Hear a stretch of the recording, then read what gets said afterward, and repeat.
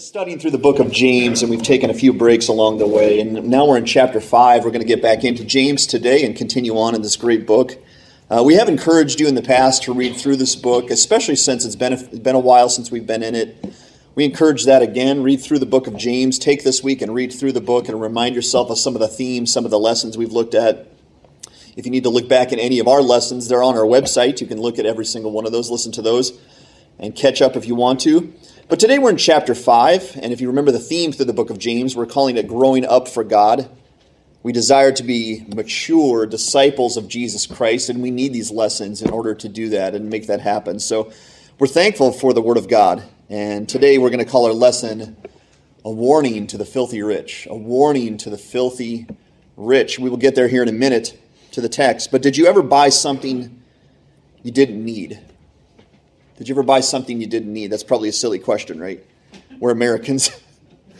We buy stuff we don't need all the time. In fact, now there's a thing called Amazon. You can get it, in 2 days, maybe 1 day.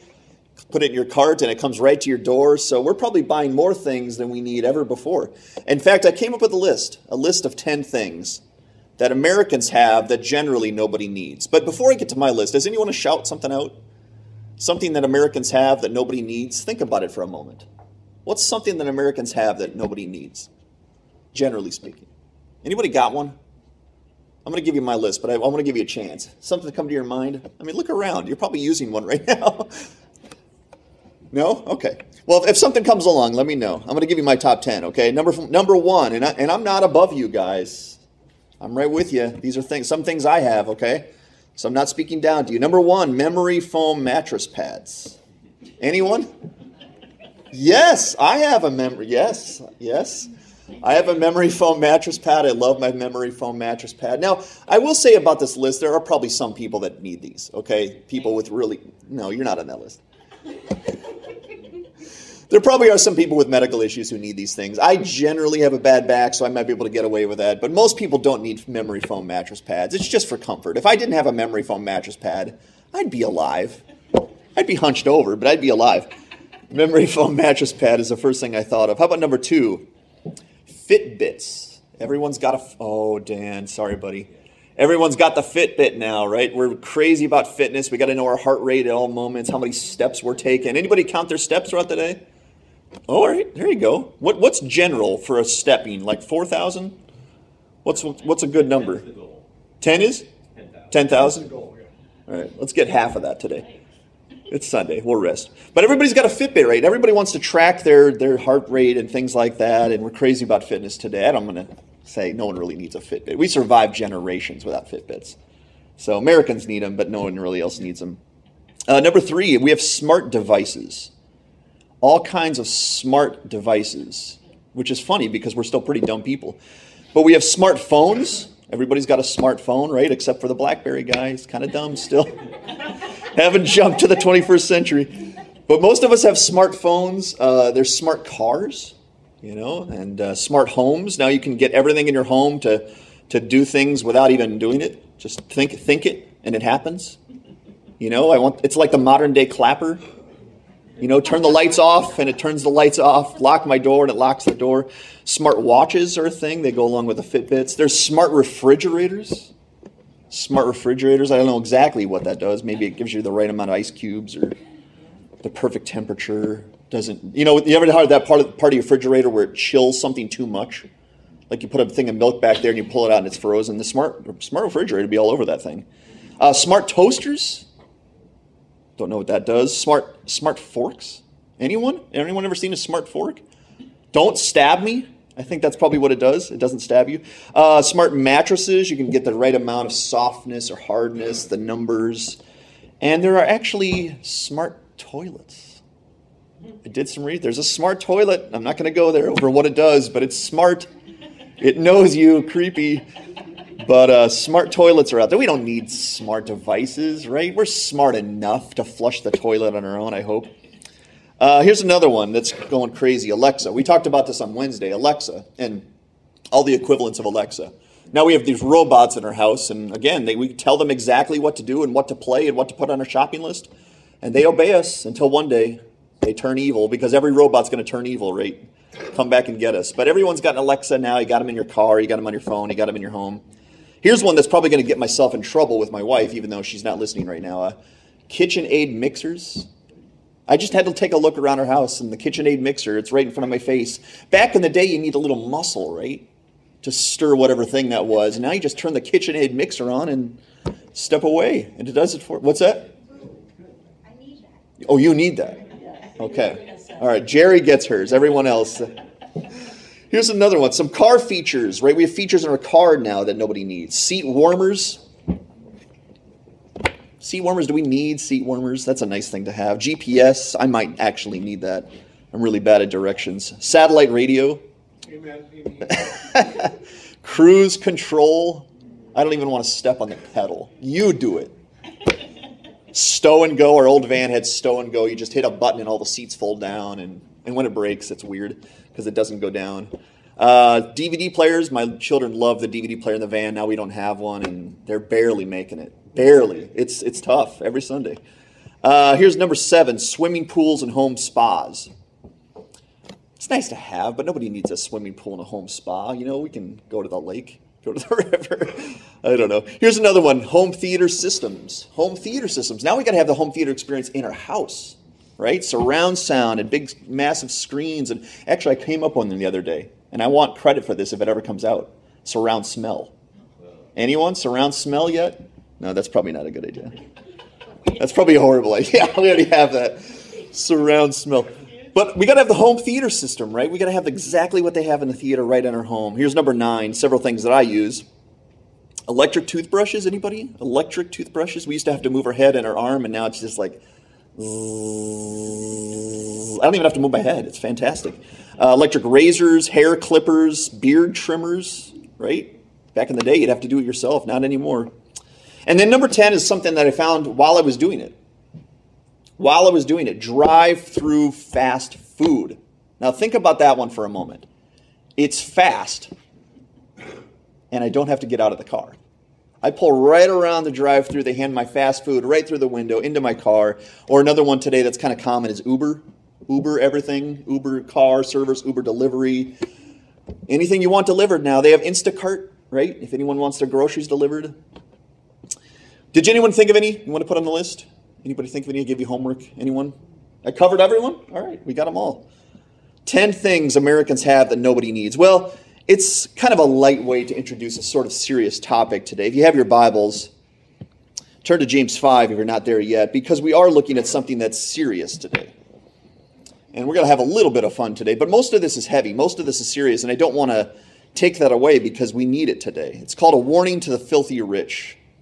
We're going to look at James 5, verses 1 to 6. James 5, 1 to 6. Listen to the word of God. Come now, you rich. Weep and howl for the miseries that are coming upon you. Your riches have rotted, and your garments are moth-eaten. Your gold and silver have corroded, and their corrosion will be evidence against you and will eat your flesh like fire. You have laid up treasure in the last days. You know what? I'm supposed to be clicking these slides. My bad, guys. Let me catch up here. All right. We'll start verse 3 again. Your gold and silver have corroded, and their corrosion will be evidence against you and will eat your flesh like fire. You have laid up treasure in the last days. Behold, the wages of the laborers who mowed your fields, which you kept back by fraud, are crying out against you, and the cries of the harvesters have reached the Lord of hosts.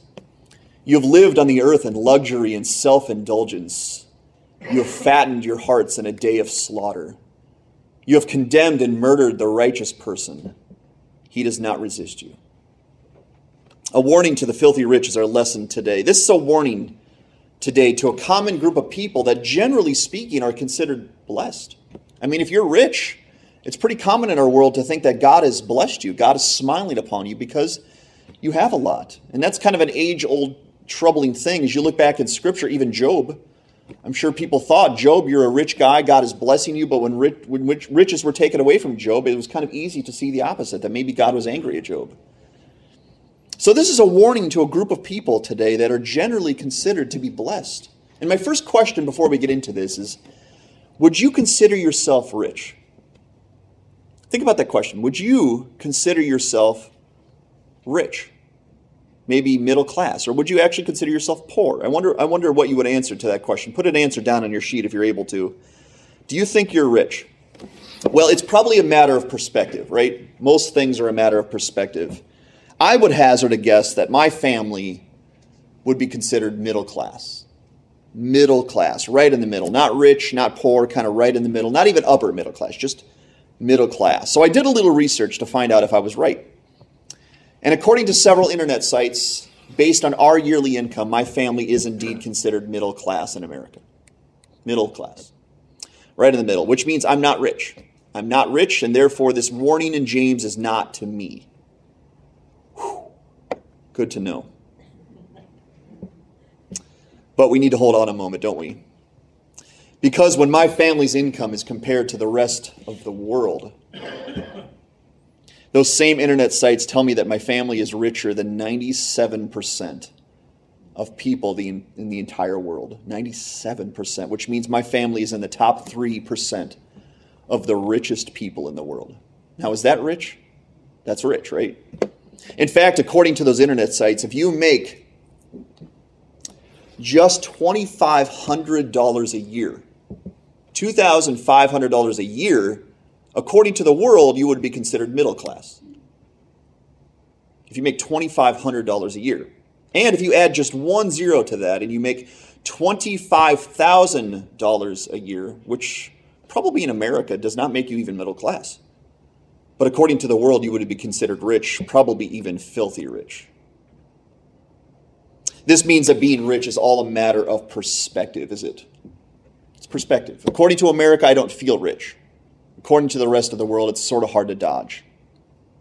In fact, as we just read, according to America, we refer to things like central heat and running water and indoor plumbing, having laundry units, owning 1 to 2 vehicles, having TV and internet. We consider those things to be basic human necessities. Anyone ever been to a third world country?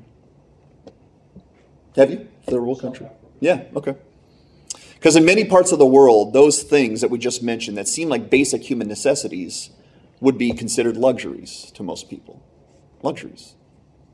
Not to mention the iPads, the tablets, the smartphones, the coffee machines, the memory foam mattresses, the video game system, etc., etc.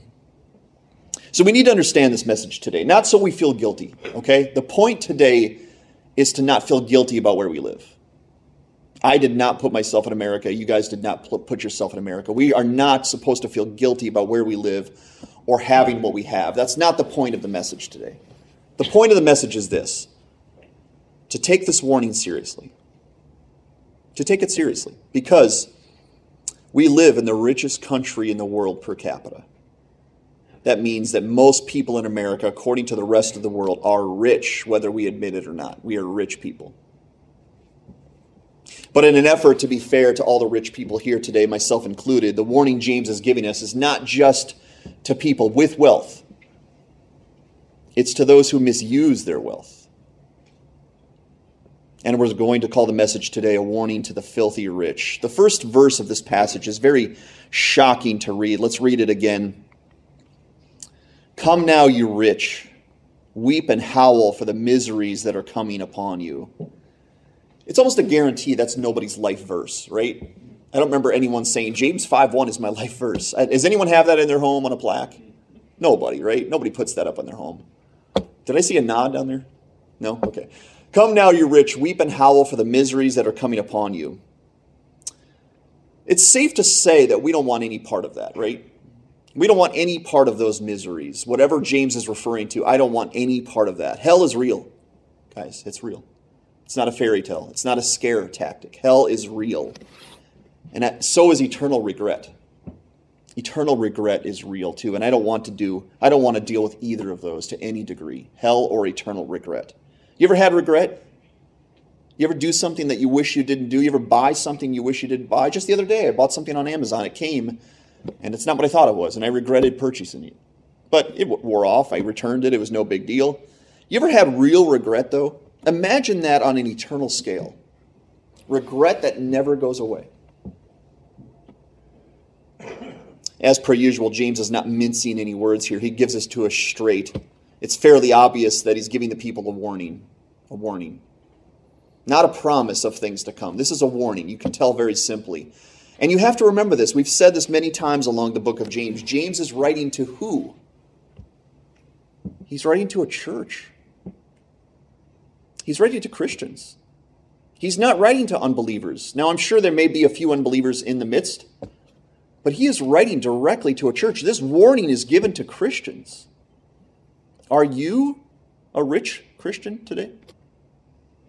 If so, this warning today is for you and for me. Now, if you heard someone say that phrase, "Come now, you rich, weep and howl for the miseries that are coming upon you," do you think you would pay attention to what followed it? To make sure that you avoided whatever those miseries are. And that's kind of the point. Because we just learned that most of us are indeed rich in comparison to the rest of the world. So this warning is something we need to pay very close attention to today. Simply to the grave phrasing of that verse. Weep and howl for the miseries that are coming upon you. You and I have to make sure that if this warning is to us today, that we can avoid those consequences by paying very close attention to the solution, because there is a solution. So let's do just that today. Let's pay careful attention to this lesson, to this warning, and make sure that if James is speaking directly to us today, we will somehow avoid the terrible destiny and consequences that he is speaking about.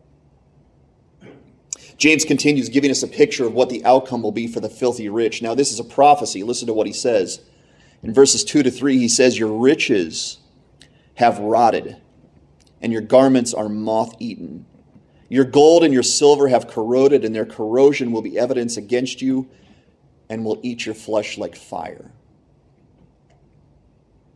I don't want us to be trite about this or coy about this warning today, okay? I don't want to lessen what James is saying here. It's very tempting to do so, to go, you know what, he's not talking to us, or, you know, there's a very specific category of people out there that need to hear this, but most of us are safe.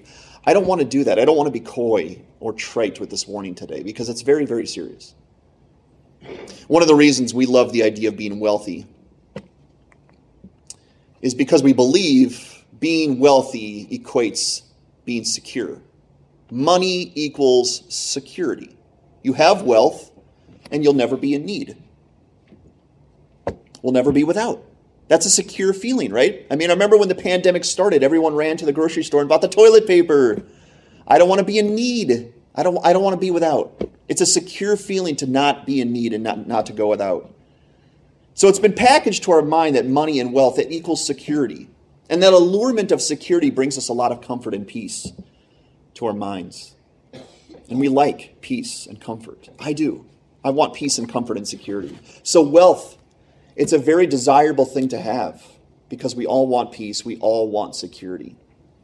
And we believe that having wealth will assure us that we will have that peace and that security that you and I desperately want. But does money equal security? Does wealth actually equal security? Is it true?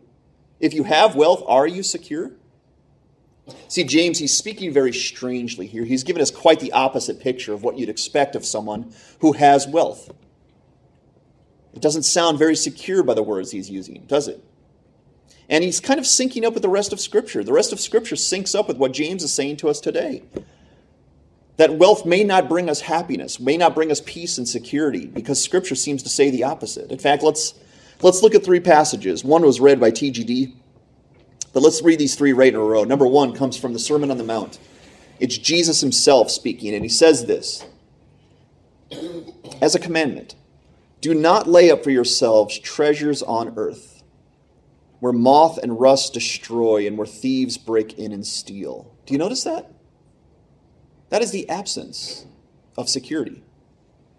Moth and rust can destroy your stuff. Thieves can break in and steal your stuff. That is the absence of security. That is not security. 1 Timothy 6, 9 to 10, the Apostle Paul speaking now to Timothy, he said, "But those who desire to be rich fall into a temptation, into a snare, into many senseless and harmful desires that plunge people into ruin and destruction. For the love of money is the root of all kinds of evils. It is through this craving that some have wandered away from the faith and have pierced themselves with many pangs. Do you notice it again? The absence of security. Paul calls it a snare. Is that security? A snare, a trap laid out for you. One more from Matthew 19, Jesus speaking again. Jesus said to his disciples, "Truly I say to you, only with great difficulty will a rich person enter the kingdom of heaven. Again, I tell you, it is easier for a camel to go through the eye of a needle than for a rich person to enter the kingdom of God." Security or the absence of security? It looks to me like riches are a huge obstacle to security. But the world tells you the opposite. You get wealth, you get security. And the scriptures say, no, wrong. You get wealth, and you now have an obstacle to security. James and the rest of Scripture are telling us today, be careful what you wish for. Be careful what you wish for, American. Because wealth may not be the blessing you think it is. In fact, it might be a curse. There's two problems with earthly wealth. There's two problems, two big problems, okay? The first problem is this, and we've talked about this many times through the book of James. The first problem with earthly wealth is the same problem with everything that is earthly. Not that it's all sinful. The first problem is that it's temporary. We'll get back to that. The first problem with earthly wealth is it's temporary. See, money, it's a currency we use in the world, but please understand this today. Money doesn't do anything for you in the kingdom of God. There is no currency called money in the kingdom of God. Wealth and riches will make you powerful and respected upon the earth, but they'll bring you nothing in eternity. You don't stand before the gates of the kingdom of heaven with your money and your possessions and your toys and go, God, see, I did well. Let me in. Where's my mansion? Doesn't do anything. There is no currency called money or wealth in eternity. Well, at least not earthly. See, in the Lord, He doesn't want us. He does not want us rich now and then broke for all eternity. The Lord loves us. He does not want us broke, empty-handed for the rest of eternity. Because He knows money is not going to transfer to the other side. If that is our treasure and that is our security and that's going away, Jesus in Matthew said this. He said, where your heart is where your treasure is. So if your treasure is earthly, your heart will go with it. It'll go away. All your joy, all your happiness, all your security will be gone. And the Lord does not want that for us. In fact, eternity is so long, and I can't even fathom how long eternity is. But it's so long and so profoundly our real lives that the Lord doesn't desire that we're rich upon the earth. He doesn't care. As long as we're rich for the rest of eternity. Now, you guys have heard the term before, prosperity gospel, right? And generally speaking, the prosperity gospel, at least on the earth, tells you that if you follow God, if you follow His word, you will be rich and blessed upon the earth. And it's wrong. It's evil. It's perversion. But I do not hate the term prosperity gospel. I only hate that term when they refer to earthly prosperity. See, God has prosperity for us as well. But it's later and longer and everlasting. Now, if someone can be blessed for 5 seconds, or be blessed for 50 years. Do you care about blessing someone for 5 seconds?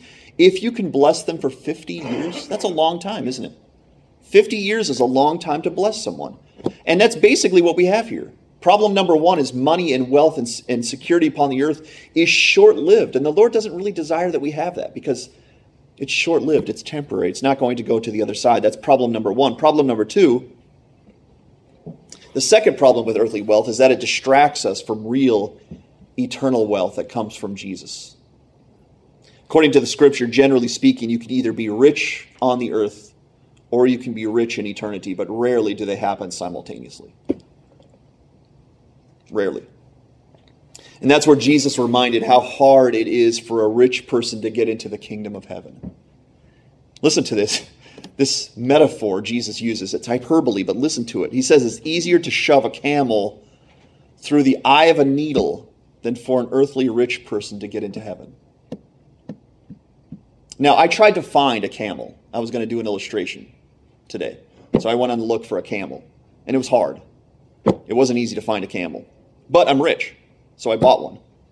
I bought a camel. This is Douglas, I think. It says Douglas on the back. That might be the brand.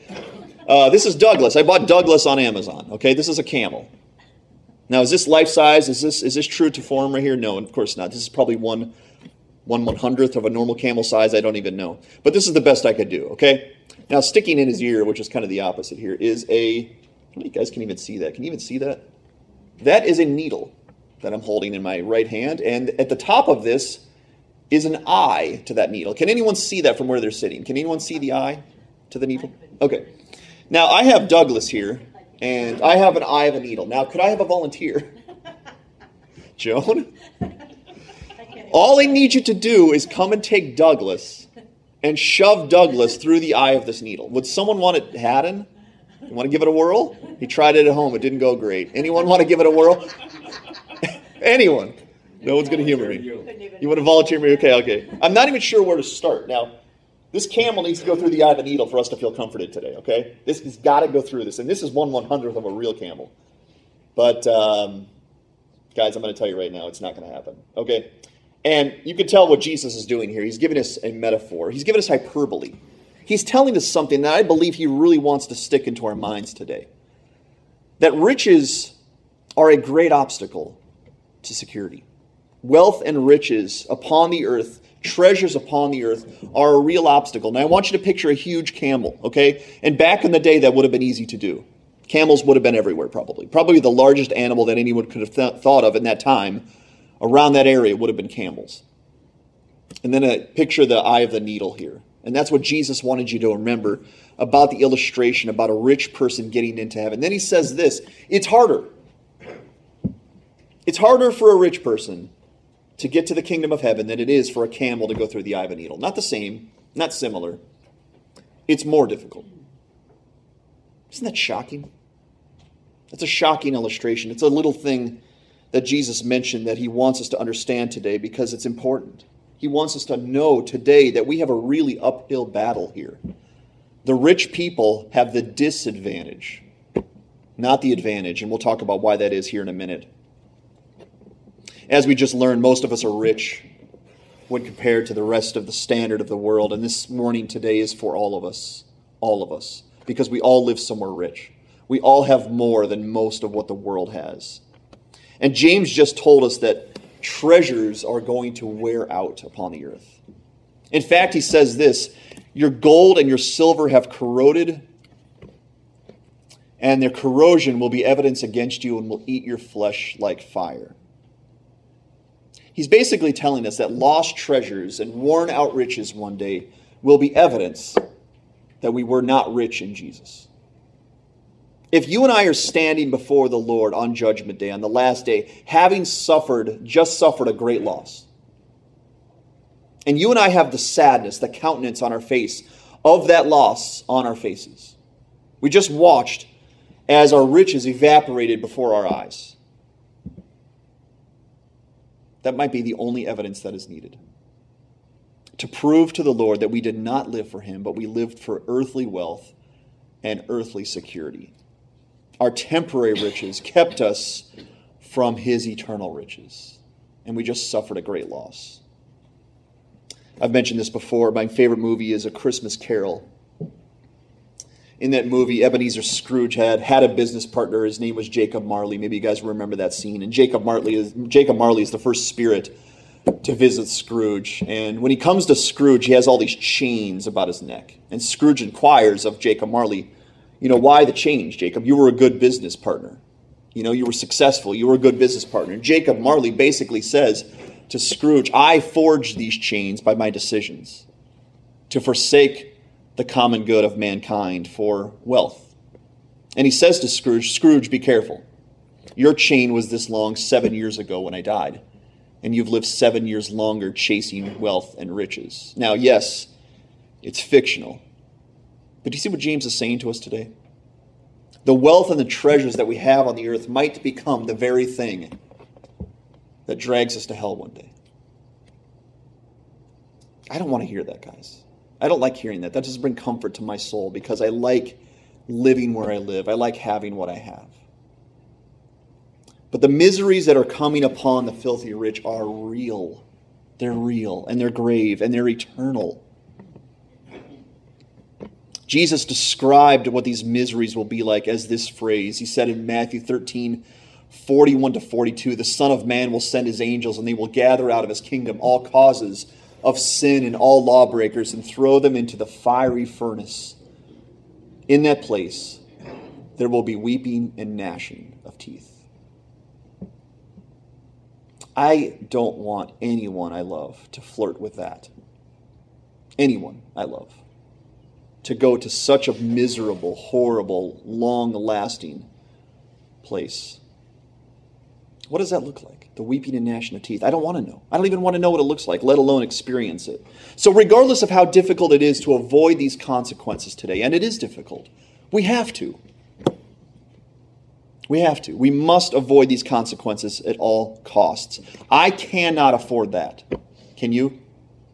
I cannot afford the fiery furnace. I cannot afford a place of weeping and gnashing of teeth. And you can't either. And then this warning, again, we have to remember, is written to a church similar to our church today. So now that we've learned what's going to happen to the filthy rich, the rest of the passage is the description of the filthy rich. So now what we need to do is see if that description lines up with our wealth and our riches today, okay? Starting in verse 3, going to the rest of the passage, he said, you have laid up treasures in the last days. Behold, the wages of the laborers who mowed your fields, which you kept back by fraud, are crying out against you. And the cries of the harvesters have reached the ears of the Lord of hosts. You have lived in the earth in luxury and self-indulgence. You have fattened your hearts in a day of slaughter. You have condemned and murdered the righteous person. He does not resist you. So as we can tell, it's pretty easy to tell. James is not describing just anyone with wealth. He's not describing just anybody with money. He's describing someone who misuses their wealth for evil and selfish motives. That's what he's describing. This is where we come across from the rich to the filthy rich, okay? Rich is not necessarily evil or wrong. Filthy rich, at least according to what James is saying, certainly is. And this is where we need to understand, are we not just rich, but are we filthy rich? Let's go through the description one by one, verse by verse, line by line, and see if we are not only rich, but we are either filthy rich or flirting with filthy rich. The first thing James says is, they have laid up treasure in the last days.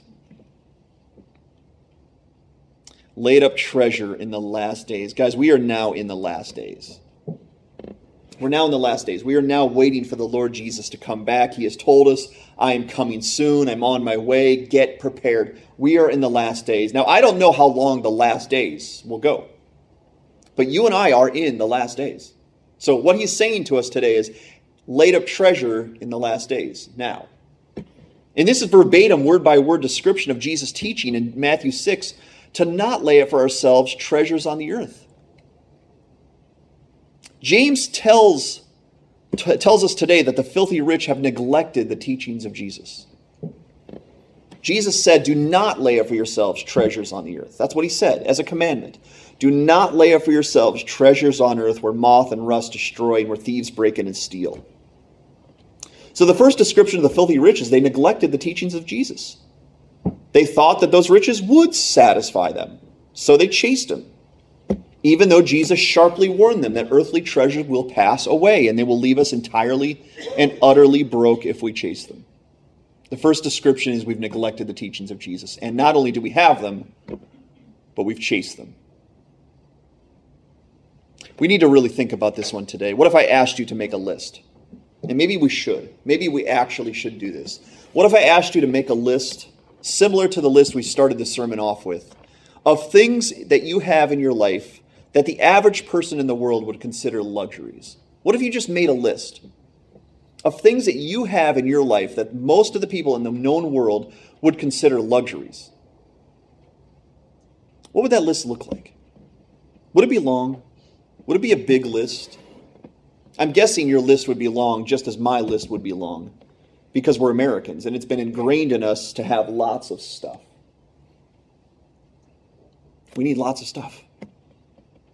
But what if we made a sub-list, a second list of things that not only we have as Americans that are luxuries, but things we're seeking to improve or upgrade? Things that are already luxuries to most of the known world, and you and I are seeking to improve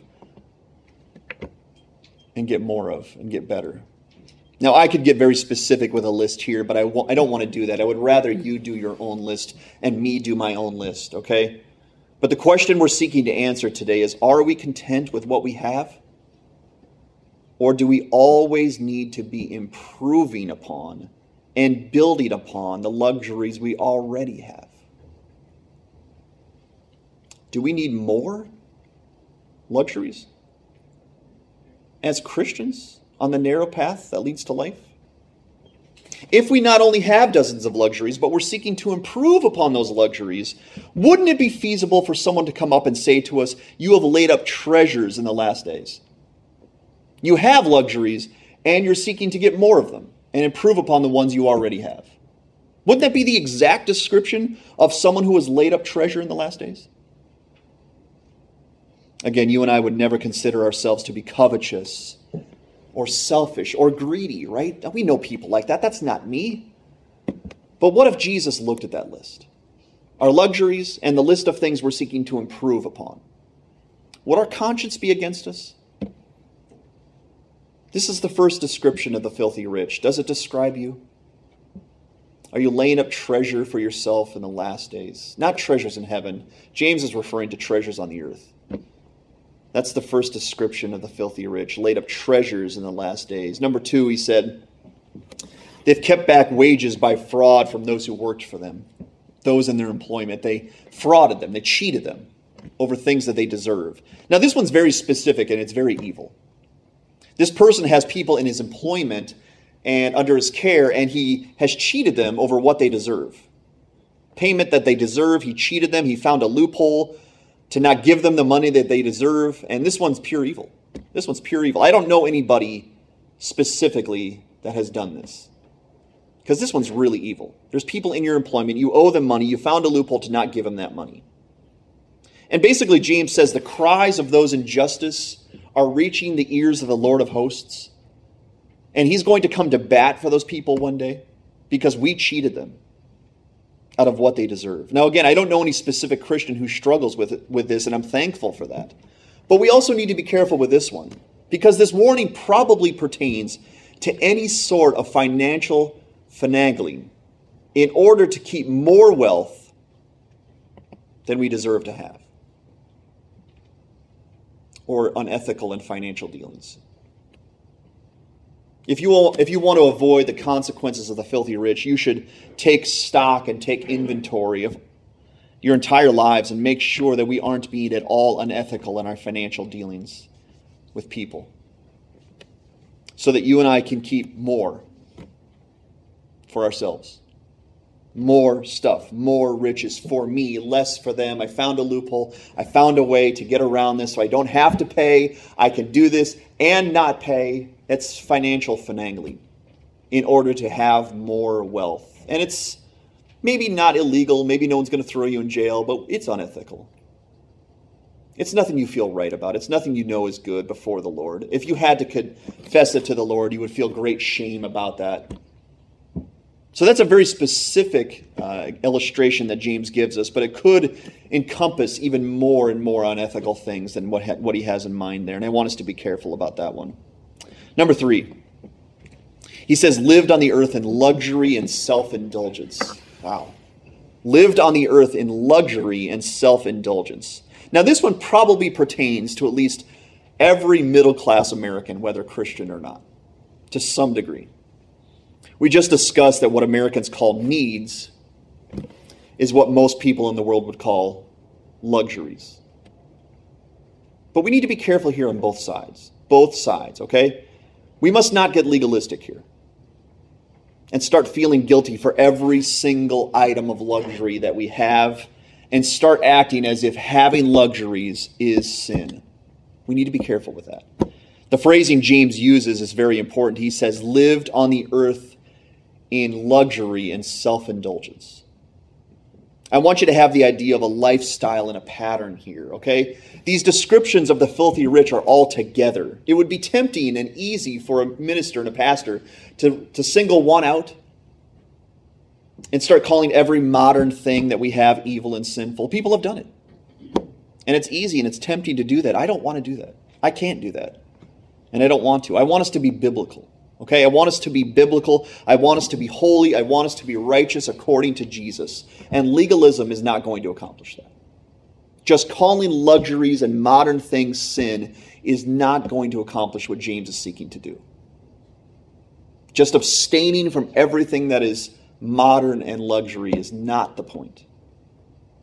But we also have to be fair to this text. And more than that, we have to make absolutely sure that we are on the proper path of Jesus. If you and I are indeed living in luxury and self-indulgence while the Lord is on his way back to the earth, we need to be very honest and very humble about our failings today, because we need to repent.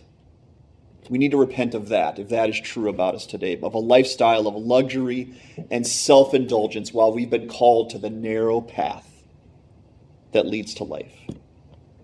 The term self-indulgence can best be described as satisfying yourself with the vain pleasures of the world. Satisfying yourself with the vain pleasures of this world. Now that might sound incredibly bad, incredibly sinful, like sexual immorality or excessive greed. It sounds really bad. Self-indulgence sounds really bad. But indulgence, practically speaking, can actually look quite benign. Especially to those of us who have done it long enough and live in a culture where it's deemed normal. It's normal to be self-indulgent in America. See, indulgence is probably biblically best described as the antithesis of Colossians 3, 1-4, where Paul told us to set our minds on things above, where Christ is seated at the right hand of God. Self-indulgence would be the opposite. It would be setting our minds on things of the earth and doing what we can to gain and invest into things that are earthly, where Christ is not. See, Christ is in heaven. He's waiting for us in the kingdom of God. And he says, man, do not chase treasures on the earth. Chase treasures in heaven where I am that will never fade, will never spoil, where thieves cannot break in and steal them. Chase those treasures. That's where I am. That's where I will be. This is where you will be for the rest of time. Do not chase the wrong treasures. Are you self-indulgent?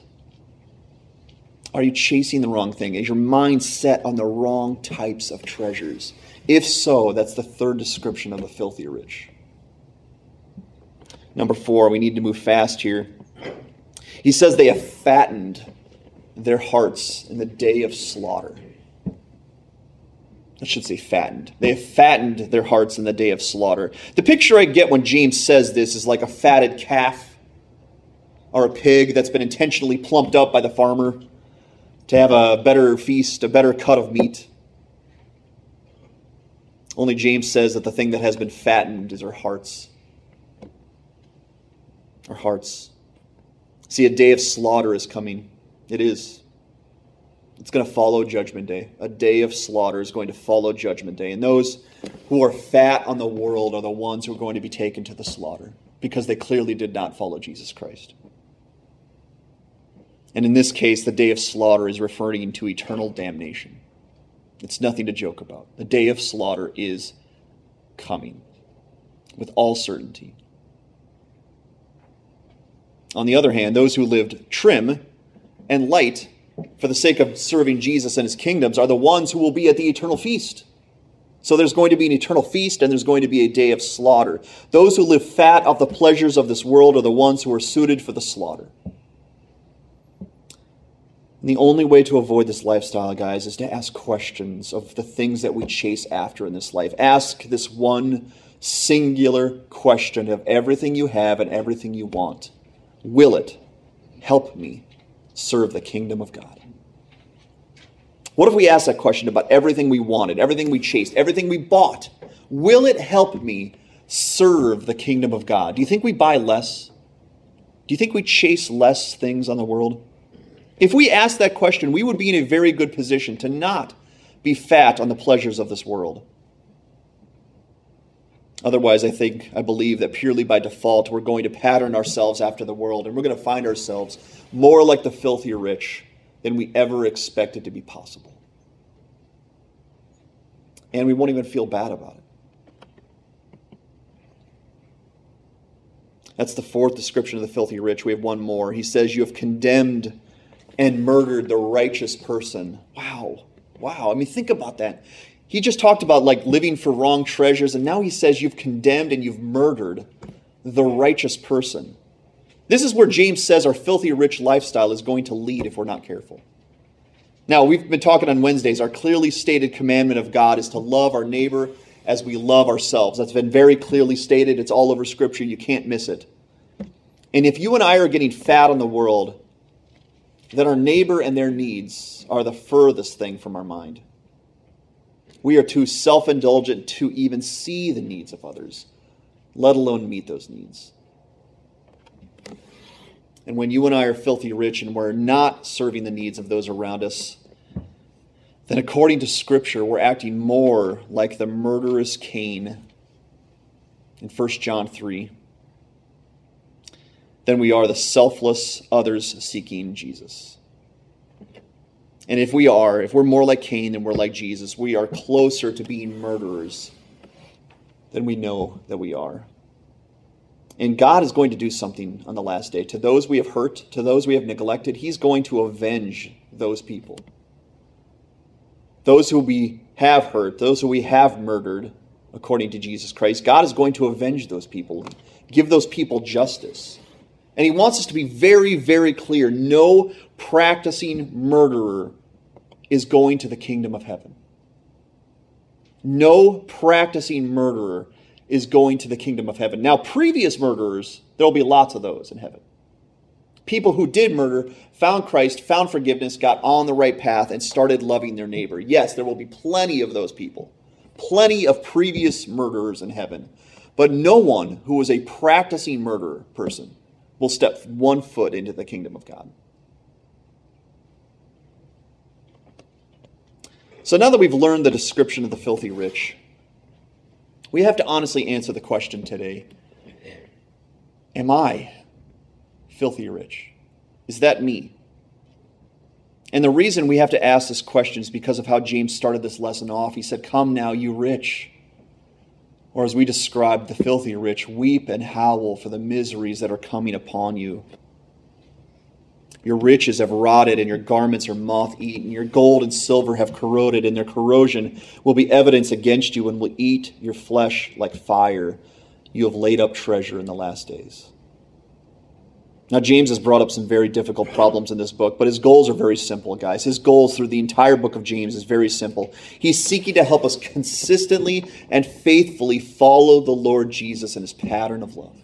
That's his one goal. With everything that he mentions, his one goal is to get us to line up right behind Jesus and follow His pattern of love. So when he brings up bickering in the church, or the dangers of having a dead faith, or the misuse of our tongue and our speech, or loving the world, or being enemies of God, or being filthy rich, his goals are all the same: to help us follow Jesus. Because if you and I do not follow Jesus, we're doomed. We're doomed.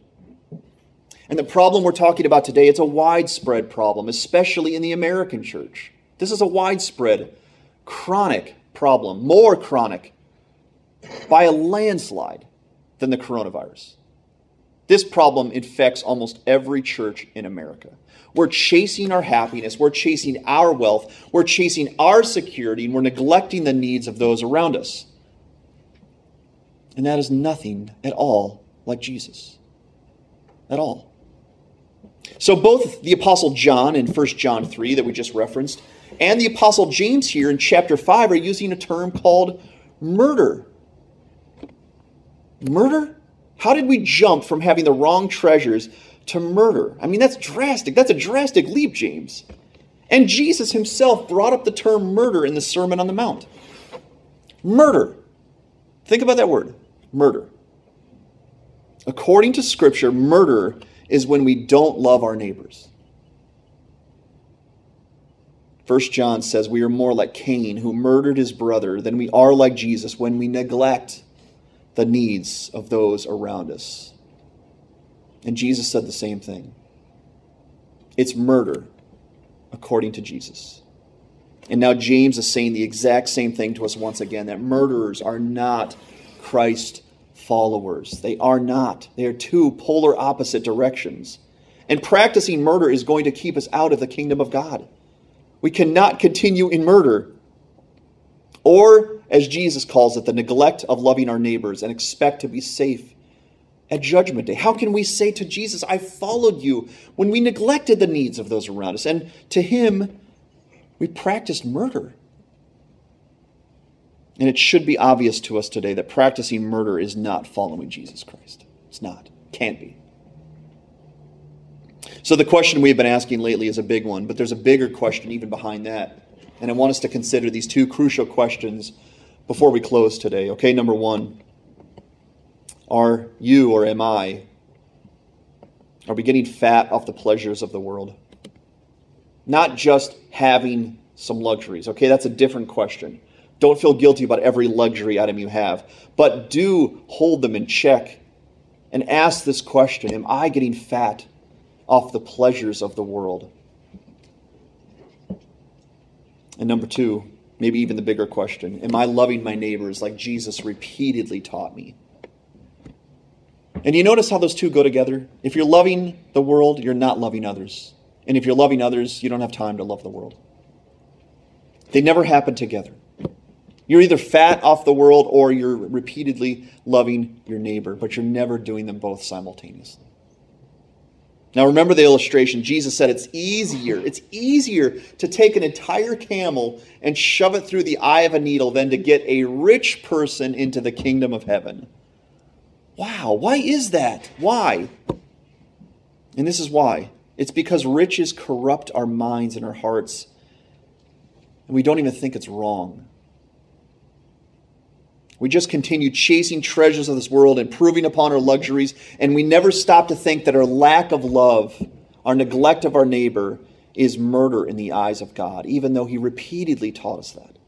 Lack of love is murder, because the lack of love hurts your neighbor. If someone's in need and you don't meet those needs, you harm your neighbor. And Jesus said that's what murder is. That's exactly what murder is. You're harming your neighbor instead of helping your neighbor. So James is telling us today, all of us today, that if, and I can't answer that for you, I can only answer it for me. If we're acting like the filthy rich, it has to stop. Today. We can no longer let our wealth and our comforts and our earthly desires keep us from following Jesus and his pattern of selfless, others-seeking, others-serving love. This is a matter of eternal life and eternal death. And this one is a hard one today, guys. I did not look forward to preaching this one. But this message, we have to understand today, is sent in love from our Lord so that we do not suffer a great loss one day. When we're at Judgment Day and our silver and our gold have corroded and we're empty-handed in terms of loving our neighbor as Jesus commanded us. God does not want us empty-handed. God does not want us broke. God does not want us suffering loss. And God definitely does not want us facing the miseries that James is talking about. And that's why we're telling this today. It's sent in love. So we need to all take this warning seriously today. We need to take a long look at Jesus, who was the richest person that ever lived. What did he do with those riches? In Philippians 2, listen to what it says. Have this mind among yourselves, which is yours in Christ Jesus, who though he, our Lord, was in the form of God, he did not account equality with God a thing to be grasped or held on to, but he emptied himself by taking the form of a servant, being born in the likeness of men. And then you circle back to the beginning of the passage and he says, have this mind among yourselves. Be like Jesus.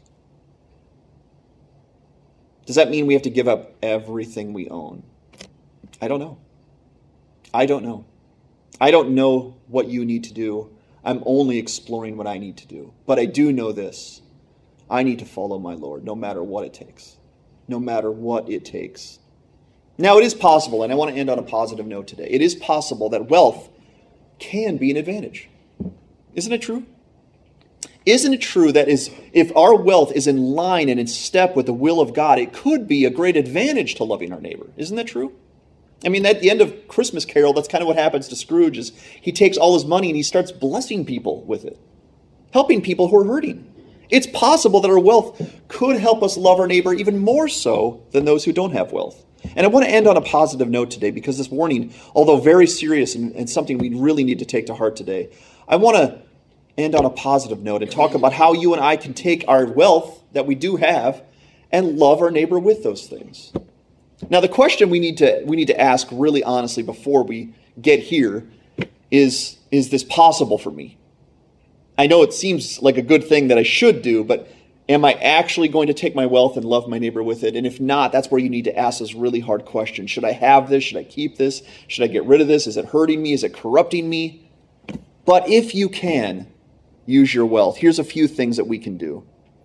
Number one, we have cars. We have vehicles, most of us. We could pay people a visit.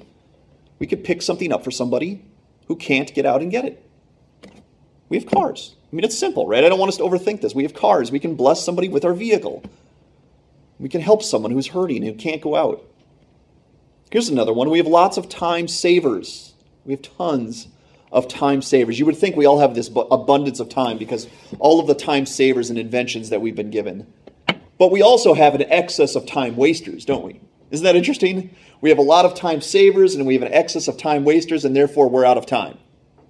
But you know what that proves to us? We can find time.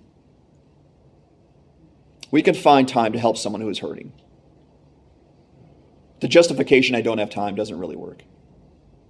We all have time. If we want to find it, we will find it. Number 3 is we have a high standard of living. And we just mentioned there's some things we have in our life that are luxuries. If we were really honest, they are luxuries. We don't have to have them. So doesn't that mean that if we wanted to, if someone was hurting, we could trim our budget in some of those areas that aren't really needs in order to help someone who is hurting financially? And that's not legalism, guys. That's what love is. That's what love would say. I don't need this. And even if I do need this, I can trim, I can help, I can give to those who are hurting. But oftentimes we just go, sorry, nothing in the bank. Wish I could. But we have a high standard of living. We have many luxuries. Number 4, we have dozens of forms of communication tools. It's so easy to communicate today. I mean, the fact that we can say, listen, I'm too busy. I should have reached out to you, but really, really busy. It was really hard. I couldn't find the time.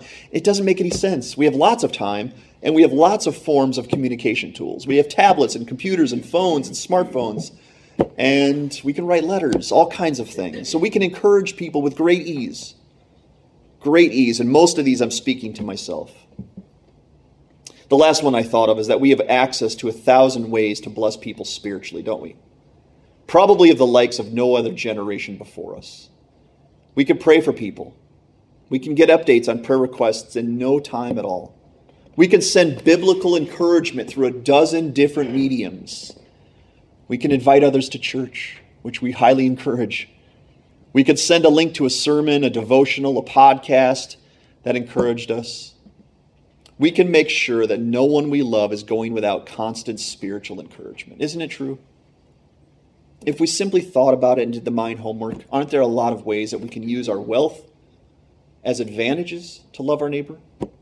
And the point is this today. We cannot and we must not let our wealth, our luxuries, our standard of living deter us, distract us, or destroy our ability to love our neighbor.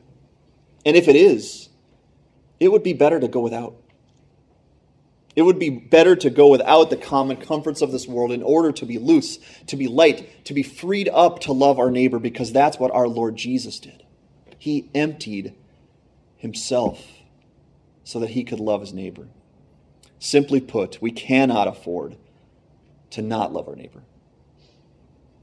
And this is a warning to the filthy rich. But it's a warning sent in love to help us stay on the path of Jesus before he comes back to judge the world. Jesus said in Revelation 22, he said this, "Behold, I am coming soon, bringing my recompense with me, to repay each one for what he has done. Very soon, the Lord is coming back, and we're either all getting paychecks or pink slips on the last day. He's going to repay us for whatever we did on this earth, whether it was following him in his pattern of love or not. And our solution to this problem that we need to end on today is this. It's Jesus. Jesus is the solution to this problem. We either need to turn to him for salvation and say, Lord, I am not this. I am not this. I have not been this way. I am not loving my neighbor. I have been corrupted by the things of this world. I'm not even sure I'm yours. I remember doing that in my mid-20s. It was very awkward and very embarrassing. But for the first time, I had to be honest. Lord, I don't know if I'm saved. I don't know if I'm following you at all. Or get right behind him today. And maybe it's been a while. Maybe 2020 and 2021 threw you off the course, and you're recognizing that going, no, this stuff is not going to help me. It's not satisfying. It is not like Jesus Christ. And get back on the path right behind your Lord. But either way, Jesus is the solution. He will forgive you. He will restore you. And he will guide you if you want to go the right way. But either way, let us call the lifestyle of being a filthy rich, let's call it sin. It's sin. And let's make sure we aren't living a life of luxury and self-indulgence at the cost of not loving our Lord and not loving our neighbor. It would be devastating for these miseries to come upon us. Let us look to Jesus today, remember his pattern that he literally laid aside all of his riches in order to love you and I when we were in need. And please listen to the plea of James today to follow Jesus and not the world. The world is dragging us to hell, and Jesus is seeking to guide us to the kingdom of heaven. Heed the warning of the filthy rich before it's too late. Let's pray. Father, I need your help in this area. I have struggled. I have fallen many times in this area. And there's some things that I'm doing I don't even know they're wrong, but I pray that you would help me. Guide me the right way. Show me what is wrong. Show me what is best. Show me what to do with the stuff that I have been given. Father, it's hard for a rich person to get to the kingdom of heaven because we don't believe we need Jesus when we have all the riches we have. But what a cloak that is from the devil. We desperately, desperately need Jesus Christ, and our riches are often a cloak to cover what we really need so that we chase something that can never satisfy us and never help us. I pray for every person in this room, if they are filthy rich today, in the ways that James is speaking about, that they'd recognize it, that they'd get back on the path, confess their sins, and we'd be restored. That's the great thing about what you've told us, Father. We don't have to be shamed and guilted for the rest of today or the rest of our lives. We could turn around right now. And I ask that we would. There are many people around us who need Christ, who are hurting and need to see the gospel. And we can only do that if we're following Jesus' pattern. Thank you for the message today. I pray that you'd bless us as we leave. It's in Jesus' name we pray. Amen.